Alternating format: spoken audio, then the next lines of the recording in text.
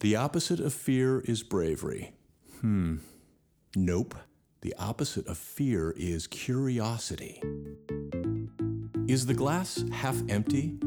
Is it half full? That misses the point. Elevating curiosity will help you see and understand what's in the glass.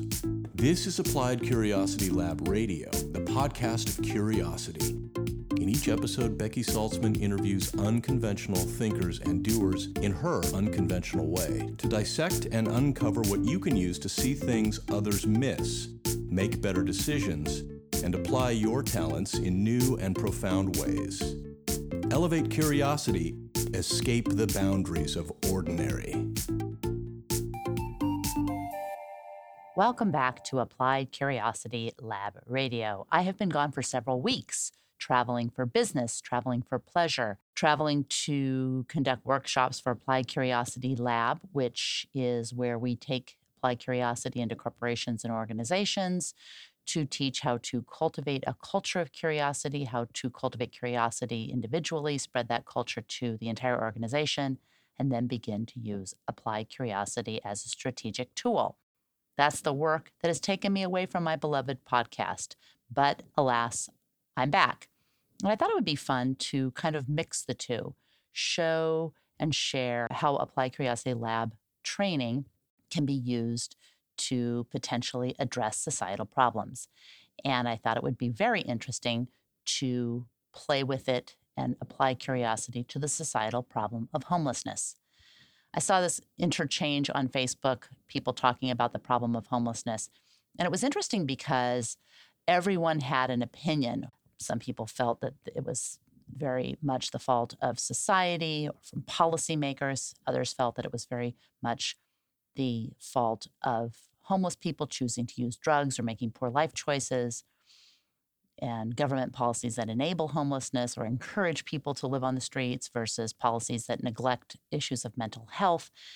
And I thought, wow, these are all the kinds of things that probably are all true and all not true and get in the way of effective policy. So what if I took a little bit of the methodology that we use at Applied Curiosity and apply it to this problem? So here goes. The first thing is to identify the goal, which is to create what I call a microsolution. And a microsolution is the tiniest input for the largest output, or the smallest solution that has the biggest impact on solving the problem or a problem, probably more specifically a problem. And so this is what we are looking at. So this is the case for starting with garbage, and I'll explain. The first process is to go through curious questions. And curious questions are not necessarily the most obvious questions, but they are questions where the questions may seem very similar, but they are not the same. And I'll explain as we go. So here are some of the curious questions that I jotted down about homelessness. For whom is homelessness not a problem, and why? And when thinking about these, it's fun to think kind of on the larger scale. You could think of for whom is homelessness not a problem, and why you would have to be specific that maybe it's not a problem for people living on an island in a remote part of the world. And why is that not a problem? And then you could start thinking, well, for everyone, it's a problem because of this, this, and this. But the way that this exercise works is to kind of go to the edges of extreme and a little bit maybe over the edge into preposterous, because that's where sometimes the most incredible divergent thinking starts that leads to the most effective convergent thinking. So I'll explain that a little bit more later. But as you're thinking of these questions, don't necessarily go to the most obvious, kind of go to the preposterous. We can get to the obvious later. All right, question number 2. For whom is homelessness a problem, and why? Number 3, what kind of problems does homelessness present? And number 4, what problems does homelessness present? So this is a matter of what kinds of problems versus what problems. Those are very different questions. And they're fun to think about separately. And next is, what kind of problems does homelessness reflect? So that's a difference between problems that they present, and problems that they reflect. And it's important to distinguish between the two as you're making your lists. So if you want to pause to make the list, great. If you want to just listen as a thought exercise, that's cool too. If you want to just turn it off, we'll miss you, but so be it. We're all busy. Next question, what problems does homelessness reflect? And you might think to yourself, well, that's the same thing. No, the last question was, what kind of problems does homelessness reflect? And this is, what problems does homelessness reflect? Slightly different. How many problems does a viable solution need to solve? And the next question is, what problems must serious solutions solve to be considered viable? Slightly different. Maybe it would be better to start with what problems must serious solutions solve to be considered viable, and then go to how many problems does a viable solution need to solve. But we're talking about what problems versus how many problems, and we're talking about serious solutions versus viable solutions. What problems can serious solutions ignore? Because you have to be able to identify problems that solutions can ignore to get to what is the microsolution. And which problems can we ignore, and for how long? So we may be able to ignore some problems to create a test to solve one or two problems, and ignore problems 3 and 4, but for how long? And there needs to be a specific period of time. It shouldn't be until we change our minds, but it should be for a specific period of time. And measurable. And also, how do we break the problem into smaller chunks? And we may need to break the problem into smaller chunks before we decide what problems we can ignore. That's probably a better way to do it. And then, how do we break solutions into smaller chunks? And then smaller, and then smaller. And how do we prevent the magnitude of the problem from stifling our ability to tackle smaller problems? And we see this in homelessness. We see this in a lot of societal problems. Gun violence, for example. The magnitude of the problem often stifles our ability to tackle smaller problems. Or tackling smaller problems gets in the way of being able to tackle the larger problems. Which is the most important, smallest problem to begin to tackle? And then what's been done to tackle this particular problem in the past? What has worked? What has not worked? How can we think preposterously about this problem? And how can we think wisely about this problem in a new way? And then, what is the one micro solution that would have the biggest or greatest impact? And that's really those questions, feel free to jot them down, come up with your own. They're not exhaustive of the good questions that applied curiosity can create, but they start to get your brain thinking, or at least my brain thinking, about things in new ways, just the slight nuance to the different questions and what answers those might generate. So that's the question phase.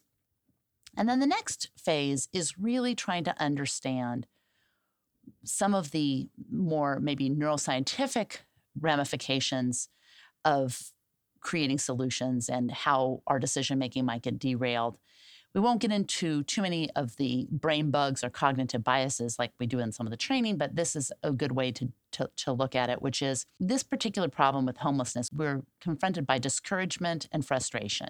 We're stymied by the magnitude of the problem, by our failed attempts to tackle the systemic problem, and many other things. And homelessness is almost the complete package. It's societal, personal, and neurological effects. It's the complete package of problems that are really hard for us humans to tackle. And breaking down this problem into why it is such a challenging problem for us to tackle, so that we can pat ourselves on the back for trying, and pat ourselves on the back for continuing to try, and give ourselves a little credit for continuing to work at it, because it is hard, and hard things are not always fun. First of all, homelessness involves a moral judgment. We have empathy, apathy, we have anger, depending on how we perceive it, when we perceive it, the context of how we perceive it and when we perceive it. If it hits close to home for us, or if it's just getting in our way, those kinds of things, the context matters. And those emotions involve three brain structures: the medial prefrontal cortex, the posterior cingulate, and the angular gyrus. And those three brain structures have an effect on how we make decisions.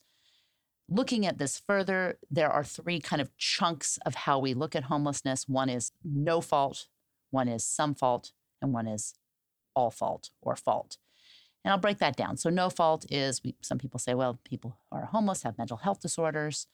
There are children in unfortunate circumstances, adults in unfortunate circumstances, people with physical or intellectual disabilities. All of those are true in some of the cases. Not all of the cases, but some of the cases.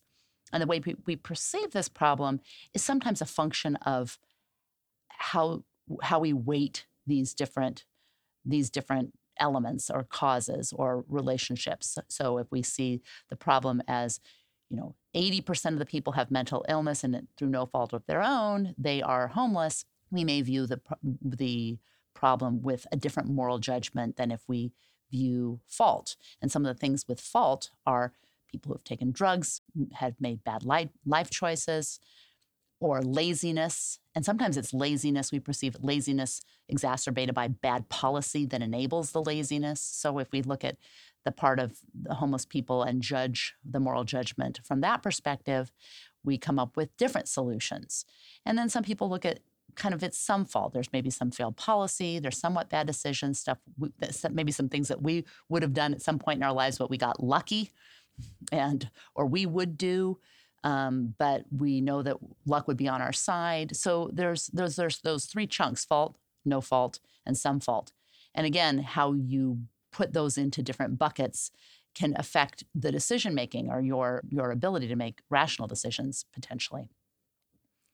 Fear, which directly hits us in the amygdala, involves things like crime, drugs, filth, spreading disease, lack of sanitation or unsanitary situations, and negative economic effects. Again, all of these things do play a part in affecting our ability to make decisions around the issue of homelessness. The area that I'm particularly interested in is a new area of study, relatively new, maybe the last 10 years, which is disgust. Some people call it disgust and disdain. I'm mostly interested in disgust. And that leads me down to kind of closer to what I think is the microsolution that I'd like to focus on. Because disgust is defined as our feelings of repulsion towards certain objects, behavior, and people. And it's really, really powerful. It speaks to both our deepest, most irrepressible instincts and to our penchant for taming these instincts. And there are core disgusts, and these core disgusts tend to kind of bridge all societies. It's kind of human core disgusts. And of course, you could find exceptions, but some of the core disgusts involve something that you could eat, something that has or has had a life of its own. So that would be maybe a decomposing corpse or something like that. Something that has a power to make other things disgusting, like maggots or bacteria. And homeless humans' garbage captures all of the requirements for core disgust. And that has very profound implications for our ability to make rational decisions. It affects all of our 5 emotions, the emotion of disgust, and emotions affect our views of morality, and our views of morality get in the way of making reasonable or reasoned decisions or finding reason-based solutions. So following along, garbage leads to disgust and fear, which elevates issues of morality, which kind of locks us closer into identity politics, which gets us closer to emotional policy, which gets us landed right in emotional solutions. And I mean, listen, there's a time and place for emotion. I'm not saying that emotion shouldn't be a part of anything, but to the extent that you can extract it out, you can get closer to rational decision making. Now, if we remove the garbage, if we just look at the micro solution of removing the garbage from humans, we have humans who have homes have a policy, an easy way to remove garbage. But when it's out in the open, when it's spreading in the wind, when it's left by disencampment, all of those things become right in our faces And it makes this reasoned policy less likely because we remove the garbage, we get closer to reason-based policy, and then get closer to reason-based solution. So the micro solution that I have come up with is to eliminate the garbage from homeless humans. All right, seems easier said than done. But it's very important with a micro solution that we don't allow solution creep. We don't allow a few extra little solutions because we feel that it doesn't, it's just not quite enough to remove the garbage because it doesn't protect people. It doesn't protect the children. It doesn't address mental health issues. And it's really important not to allow solution creep to get like barnacles onto the micro solution, because then you're not able to ever create a control group or even to create the kind of solution that might allow our human brains, to come up with a really amazing and maybe never thought of before solution to all of the problems or the greatest problems of homelessness. So this is just eliminating the garbage from homeless humans. And I thought, okay, once I did this, I thought, okay, do I just keep this to myself? Do I just make a podcast about it? Do I contact people? So I did contact people in the government that deal with garbage, because one of the things that's important is to acknowledge what you don't know. So there is the gap between what I know and what I want to know. There's a gap between what we all know and what we want to know. There's the gap between what I know or what we know and what we need to know. And then there's the gap between what we want to know and what we need to know. And as I talk about in my workshops, or in the Applied Curiosity Lab workshops, that's the hardest gap to fill.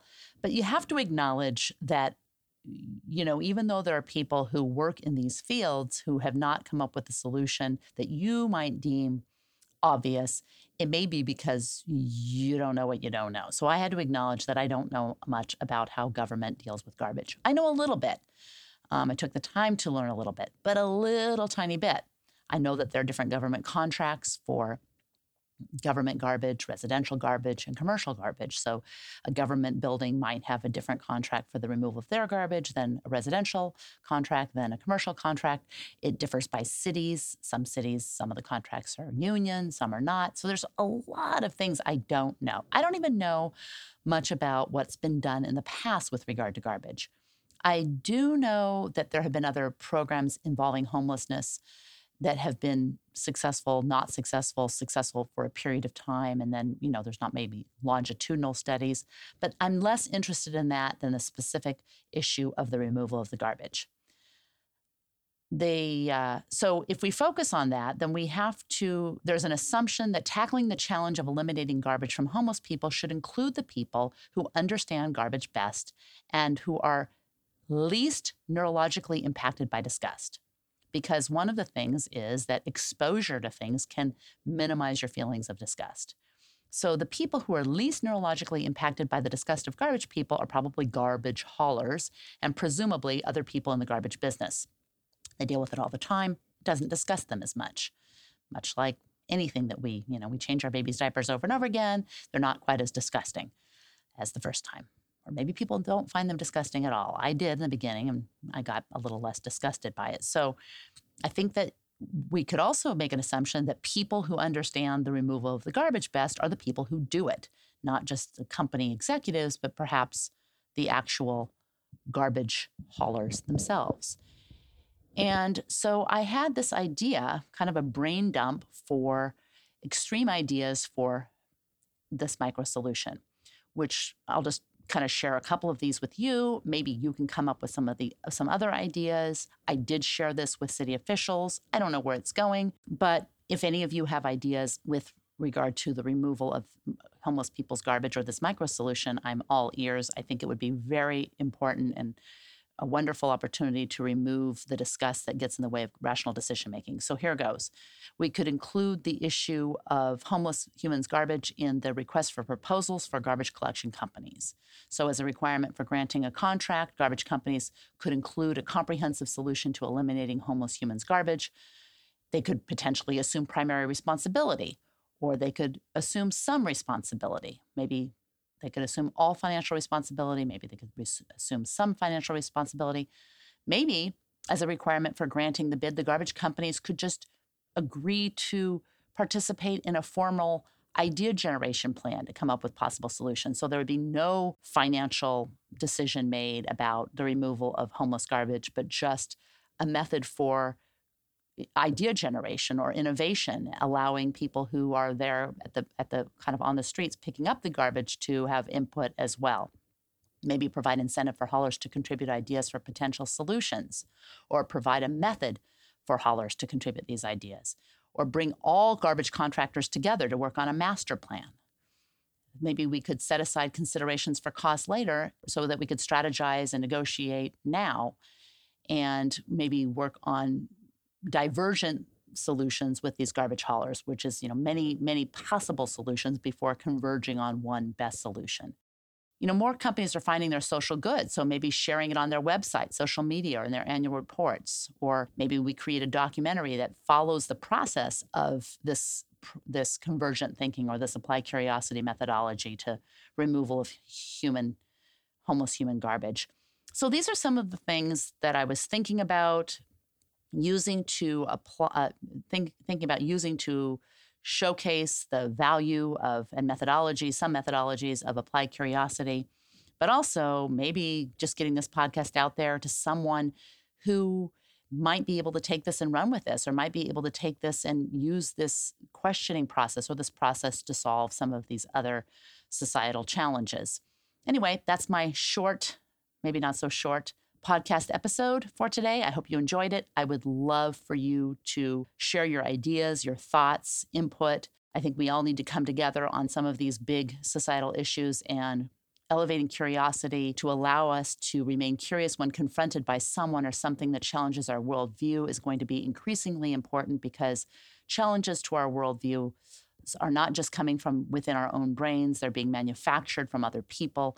And to the extent that we can kind of inoculate ourselves from being sucked into this vortex of silos of sameness and identity politics in order to come up with solutions, remain curious, and connect instead of diverge with each other through wide-ranging ideas is going to be, I think, key to our survival and our ability to get along in this increasingly global and ever-changing and rapidly evolving information overload world. So that is my 2 cents. Hope you enjoyed this podcast episode, and keep me posted on any of your ideas. I really appreciate it. Thanks so much for listening. I really hope you enjoyed the episode. Before you take off, I have a quick question and a few more things to let you know about. 1, you can find show notes and all resources mentioned at appliedcuriositylab.com/blog. And the question: would you enjoy joining the ranks of curiosity seekers and adventurous thinkers? If so, you're invited to join the Tribe of the Curious. You'll receive Quick Curiosity Monday. This short weekly email is curiosity lube for your brain. It consists of ideas I'm pondering, curiosities the tribe has shared, and things that I'm enjoying that I suspect you might too. Just go to appliedcuriositylab.com to join, or you can probably just pick your favorite search engine and type in Tribe of the Curious. And let's connect online at Becky Saltzman on Twitter and on Facebook at Applied Curiosity Lab. Finally, in order to avoid missing insights from outside the boundaries of ordinary, subscribe to Applied Curiosity Lab Radio on iTunes, YouTube, Stitcher, and all the other places podcasts hide and wait to be discovered. In the meantime, elevate curiosity.